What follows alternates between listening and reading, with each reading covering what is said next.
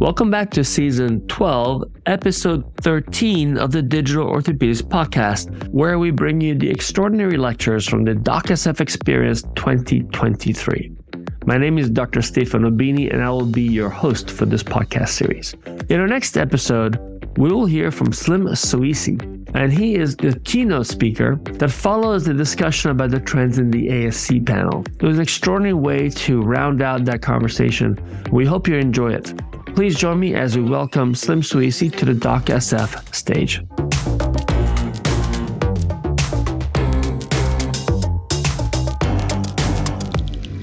Thank you, Dr. Bini, for inviting me to this conference. I'm honored to be talking to such a distinguished group of medical professionals. Today, I'm going to be talking about my experience coming from multiple other industries before healthcare and how we were able to accomplish some of these innovations, some of the work that we've done at the intersection of multiple industries and bring it to healthcare. I'd like to start with this quote from a Harvard professor, Dr. Clayton. So the most disruptive ideas often come at the intersection of two different industries, where concepts that are commonplace in one are applied in a new context. So we really lived through this from my career. I started my career as a chief scientist at Motorola very early in the development of the cell phone industry, from analog to digital. So I've seen all these transitions all the way to the iPhone, to the mobile hotspots, to the Internet of Things, to the connected car, in different roles, either as a scientist or as a businessman in different companies. So I would like to share this experience and how, when I was exposed to the healthcare industry, how I felt there's a lot of opportunities for us to innovate and make changes there. So I switched from wireless industry to automotive back in 2016. We happened to have an amazing product that's called MiFi. It's a mobile hotspot we created in 2008. It was basically Wi-Fi in your pocket, and we sold millions of this device. And I had a customer in Jeddah in the Middle East who put 100,000 of our MiFis in every single car. And they put these MiFis in the car for a very nice user experience over there, where you can drive your car to the desert and still be connected back in 2008, 2009. So it was very popular. When I left my previous company, this customer called me and they wanted to see how we can take their operation to the next level through the connected car, through the concepts of wireless. So my first trip to Jeddah, I've seen a picture like this. I went to the port where they get all these cars, 5,000, 10,000 cars from in batches of many boats. And then they park them like that. And that's where the car journey starts. And it's a massive dealership. They do like 400,000 vehicles a year. And they have very difficult efficiency situations where they need to solve, because the margins for dealerships are, as you know, very low. So you have to be really extreme in your efficiencies. So first question I asked when I saw something like this, walking through a sea of cars, where the heck do you put the keys of these cars? Without really buying 10,000 boxes or codes or something. And I was really impressed about the way they think about efficiency. So these cars are lined up in a queue, 1 to 10,000, and every car has a number. And so you just need to hold one key, the first car, and every other car is put in the trunk on the next car. So if you have the first key, you have access to all the cars. So it's a way to solve a problem really at no cost. But all these cars move fast. So it's like one after the other, you have 5 or 6 drivers driving them, and they know, they get used on how to manage that whole key situation. So it puts you in a mode of really thinking out of the box to solve things very efficiently, but also by being mindful of cost and being mindful of acceptance and culture and all that.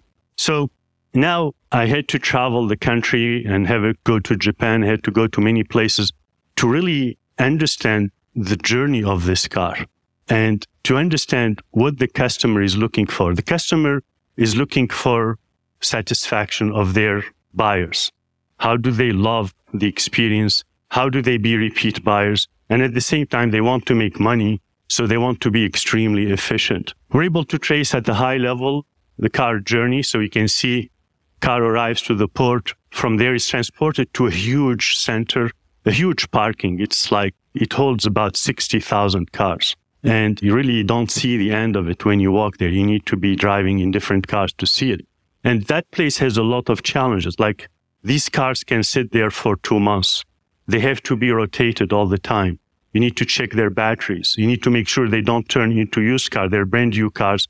There's definition of a used car versus a brand car done by the manufacturer. So there is a lot of logistics. So if you don't know the whereabouts of these cars very efficiently, and if you don't know their statuses very efficiently, you can be losing a lot of money. You can see even cars sit there for a year or two, and you don't even know they are there.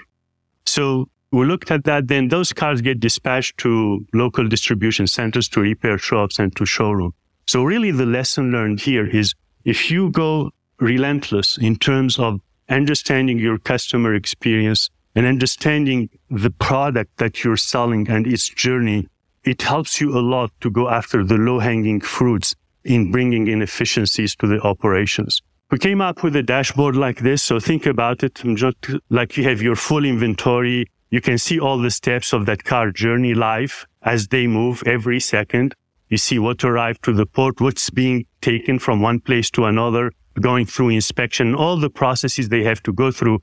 What's nice about it, if you are running an operation like this and you have visibility, transparency to all that data, it makes you make decisions on the fly and take care of issues as you go. Now, another one that Dr. Ast mentioned was getting into collision centers. So collision centers are like big factories. And this is really what get me excited when I first get exposed to healthcare. There's so many parallels between collision centers and hospitals. It's actually much more difficult to deal with a collision center than a hospital or a surgery center. You have to deal with 3,000 parts from a logistics standpoint to repair a car. A human being, I think there's maybe 3 or 4 parts. I'm not an expert, but that's the only ones you guys deal with. But it's logistically very difficult to deal with those situations. Also, the parking of the cars, the large number of cars and everything. So we traced a journey into a workshop. This is an example of a workshop. This is their parking when cars arrive. And this is when we turned on IoT, how that same parking looked like. It's like 100% full visibility to anything that car has. Is it repaired? Is it coming for repair? And then we came up with dashboards like this. So inside the workshop, you can see that how many cars have arrived, how much money. This is live as things happen. How much money was committed, how many cars walked out for whatever reason, so you can follow through with the customer. What was not approved by the insurance. And then you go through these 12 steps of repairing a car. I think in our industry today, if I look at the ASC market, there's maybe 3 or 4 steps without getting into the micro level of the OR, but it's much more simple, much easier. And then at the same time, you create this dashboard, you give it to the leadership, and they see that color coding, which tells you if you are meeting your KPIs or not. If you're green, you're meeting KPI, orange, you're close, and red, you're not meeting it. And as this goes every 2 milliseconds, you can take actions as the manager of that workshop. So to cross-pollinate these two industries, I think the common denominator, in my view, was vehicle journey versus patient journey. So I had the great opportunity to meet my 2 co-founders who are veterans of healthcare, more decades of healthcare industry experience. And when I shared a demonstration of the workshop live, immediately my friend surgeon, Dr. Batra, said, wow, if you can do this in an ASC or in a hospital, this will be fantastic. You're going to solve a lot of problems. And we brought our team and we followed patient journeys end to end from surgeon office till discharge, till rehab. And we tried to go through a similar exercise within the world of the ASC and the hospital. So first thing that comes to mind is really you've got to focus on the patient journey and make sure if you maximize the time spent caring for patients, that is your biggest win. Everything will come together from there. You optimize the journey and you move the time from time wasted on many other activities that are inefficient to time spent on the patient. you're going to see everything is going to work for you from an ROI standpoint, from a patient satisfaction, from an efficiency standpoint. So we're going back to that, what we talked about for the workshop. Now let's look at how we do that for a patient journey in a surgery center. It is simple. You start with the waiting room, you go to the pre-op, to the OR, recovery, and there you are discharged. The first challenge is two different industries, a car sitting in a parking lot, exposed to sun, exposed. The technology doesn't work exactly the same way from a tracking standpoint. So you need to come up with a way to track that patient very cost effective. You can do anything if you spend enough money on anything, but how do you bring the tracing of a patient journey to pennies? That was our first challenge, to create those two parallels. So without disrupting the process of the hospital or the surgery center, just give me visibility to all my patients every 2 milliseconds as they were walking around or being in the surgery center. So the concept of a tag has been the right way to go for us in terms of safety. It's wearable, it's secure, reliable, it's very cost effective, and it provides a great user experience. You really don't need to change any processes inside the surgery center or hospital. You just need to pair that beacon to a patient, and from there, all the magic happens in the background. We kind of created our little satellite system in a surgery center. It's really simple. It takes about half a day to set up, but it's just these listeners that listen to the bracelet to trace the patient. And then all of this really comes together like an orchestra. The way we have this journeys traced, that's like the drum beat that's powering an orchestra. And that orchestra, the participant, our audience are the patients and their loved ones. That's who we cater to. But you have the orchestra, which consists of the staff, the nurses, the technicians, physicians, anesthesiologists, vendors. How do we bring all these stakeholders together and in a very simple way and show every one of them what they need to see for the service of that patient journey, for the optimization of that patient journey? So think about it as more like the technology that we try to bring from the auto industry into the surgery center is more or less optimizing that patient journey, tracing that patient journey. And now let's look at the challenges we have in healthcare. How do we apply that? Once we solve that problem, we know the whereabouts of the patient. We know all the timestamps of the patient. We collect 20 plus timestamps as the patient move around. How can we make use of that in applications, simple applications that we create ourselves or through partnerships to service that patient? Obviously, moving from the auto side to healthcare, when I met my surgeon friend, he told me, welcome to healthcare. The problem you used to deal with mechanics, now you're going to have to deal with nurses. Till now, I'm trying to find where the problem is. There's no problem with that. I actually love the industry and the people who work in the industry. He was joking about it, but it's much harder to work in the auto industry than in the healthcare industry. And the challenges are really data security, of course. It's not like a car, information about a car or information about a patient, the data privacy and the resistance to change, which has been huge. I mean, I've never seen resistance to change. I've seen in healthcare, honestly, from my experience, I come from an industry, every 9 months, we have to innovate, we have to launch products or we die.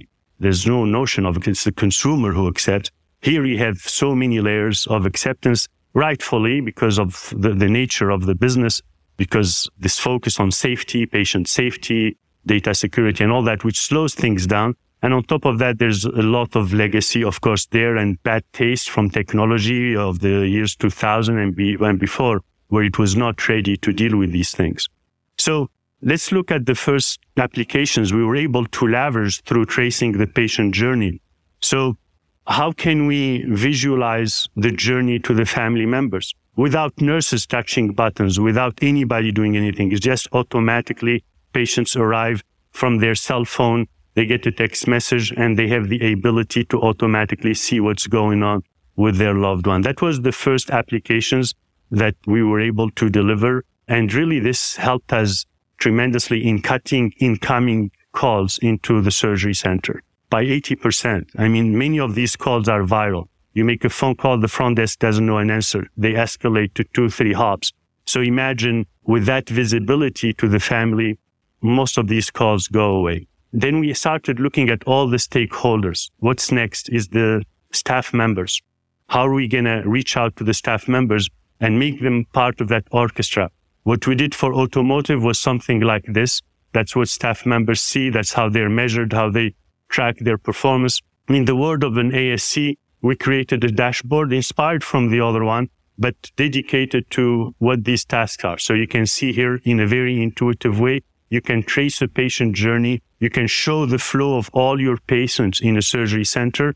Within like 10 seconds, you know what's going on in your center. Are the patients in the waiting room, in the pre-op? What's going on in the OR? What's going on in the recovery? The surgeon can see the beds of their patient. They see if their patients are ready to see the patients. And you get all these combination of statuses and patients moving around in just one on-TV screen. And it helps streamline your operation. And it helps you manage the flow of these patients efficiently. Now, I would like to use a term used by Dr. Charlie DeCook, who the author of 12 by 12. He talks about radical time transparency to achieve extreme efficiency. And here it's powered by IoT. By leveraging the Internet of Things, we're able to trace patient journeys very accurately and visualize the timestamps, every phase of that patient journey. Here's a simple one: waiting room, pre-op, OR, PACU, with the times that on average you should be seeing. And you should be measuring every 2 milliseconds. And if you see it's taking action, if your pre-op time is 150 minutes, you can instantly know when you exceeded the mark of 45. So I'm going to show you how we dive deeper into looking at this journey. These are real patients, where in blue is what has been scheduled from an OR time standpoint, and in red what has been executed. And you can see sometimes we're completely outside the mark and sometimes we hit it perfectly. Now, there are technologies out there, to name a few, like One Team, there's ProMap, there's a lot of other technologies I've seen where you can dive deeper into that blue-red segments and see the progress of surgery. So we work with those companies to give more visibility, the micro visibility to the patient journey to create more efficiencies. This is a slide where I'm trying to explain a real situation of a day of surgery in a surgery center. This is a surgery center of 3 operating rooms. That day they had 3 surgeons, and these are 12, I believe there's 12 patients which went through. And that's the sequence of patients coming through the surgery center, and that's the timeline. The color code shows you how much time they spent in the waiting room, pre-op, orange is OR, and green is recovery. And that's the average times for that whole day in terms of time spent. It is not a good day. It's by any measure from the hundreds of thousands of surgeries we've seen, you can do much better than this. Now, let's look at what if once you get deep into the analytics of this and start taking action, because you should be able to get instantly how efficient you are. This is like the blood pressure test for a surgery center. I am 20% efficient, like I showed in the earlier slide here. By measuring your scheduling efficiency, it's like blood pressure number for the operations guy.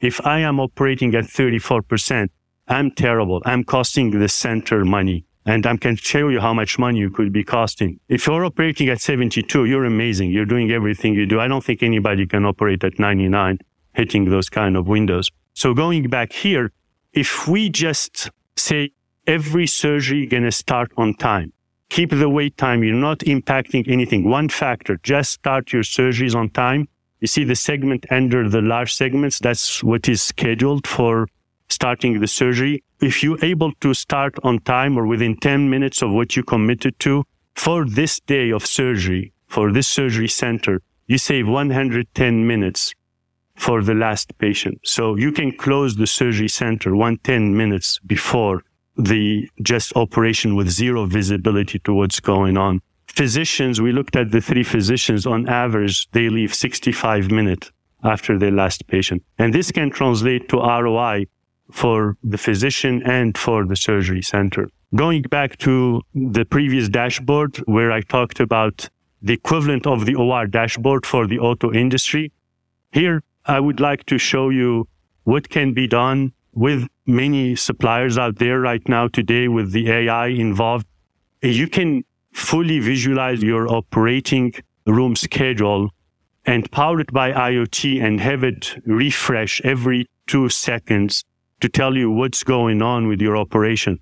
Think of, for example, one click and you can look a month down the road and it gives you the optimal way of managing your surgeries, which surgeon, which OR, managing the vendors and all that. This is through all the big data collected is being done. Having visibility to what's going on inside the OR from the vendors. So you avoid all these phone calls. By notifying your vendors, you have the capability to have them see chunks of the day of operation that's relevant to their business. Automatically hiring a nurse. For example, if a month from now or weeks from now you see shortage of staff, you have the capability from the intelligent dashboard to escalate this lack of staff and start contacting the right people and getting them accept and getting them show up as staff members like overlaid on this. Now, I want to jump to one last slide here where we can show the utilization of the OR as patients go in and out by surgeon name, by type of specialty. And we can earlier, there's a key in the previous discussion, there was talk about $20 per minute in the ASC. Here, we can overlay every minute cost for every OR because all the data is flowing through that OR dashboard. So there are systems out there where by measuring the patient journey and by calculating all these costs involved from a time of staff and from implants and all that, you can every 2 milliseconds update your P&L and see what's going on and take corrective actions to optimize your P&L. So I hope this gives you a view of my experience trying to go across industries. And thank you very much for the opportunity. That was fascinating. Again, having heard that story a couple of times, it really does highlight some of the ways that I think healthcare is a challenge because like we didn't learn these lessons a long time ago, but at the same time, it gives us a real opportunity to say that the future, we're going to do a lot from the inside, but if we bring in some of these ideas from the outside, we can really make a big difference. Now, you hit on something that you and I love to talk about, which for a long time no one talked about, and that was staffing. One of the challenges across healthcare right now is staffing, is the challenge of we don't have enough nurses, there's a huge nursing shortage, there's a lot of challenges in staffing and in staffing models in ASCs. And you mentioned that if you use the technology correctly, you can sort of change that. What do you think the future of staffing models looks like if you apply the correct technology? If we look at the big challenge today is where we see a lot with our customers is the ability to staff that OR dashboard and have visibility for a few weeks. Having the capability to look down like 3, 4, 5 weeks and knowing what staff members are missing, are not committed, what type of specialties are not committed, knowing your pool of resources, having an interface to other systems that are expert in bringing that staff, you can instantly, I would say, having the experience of hiring an Uber driver, maybe in a couple of years, where you can get the technician you miss, you can get the nurse you miss to staff your OR, just because a lot of background work has to be done, of course, in terms of qualifying who that population of staff is. And the experience, in my view, soon would be one click and you'll be able to get a bunch of talent you can choose from. And it's a win-win for both sides because you can avoid cancellation of surgeries on one side and you can offer opportunities for staff members to work in different places. Yeah, I think it's very interesting to think of it that way, right? We've,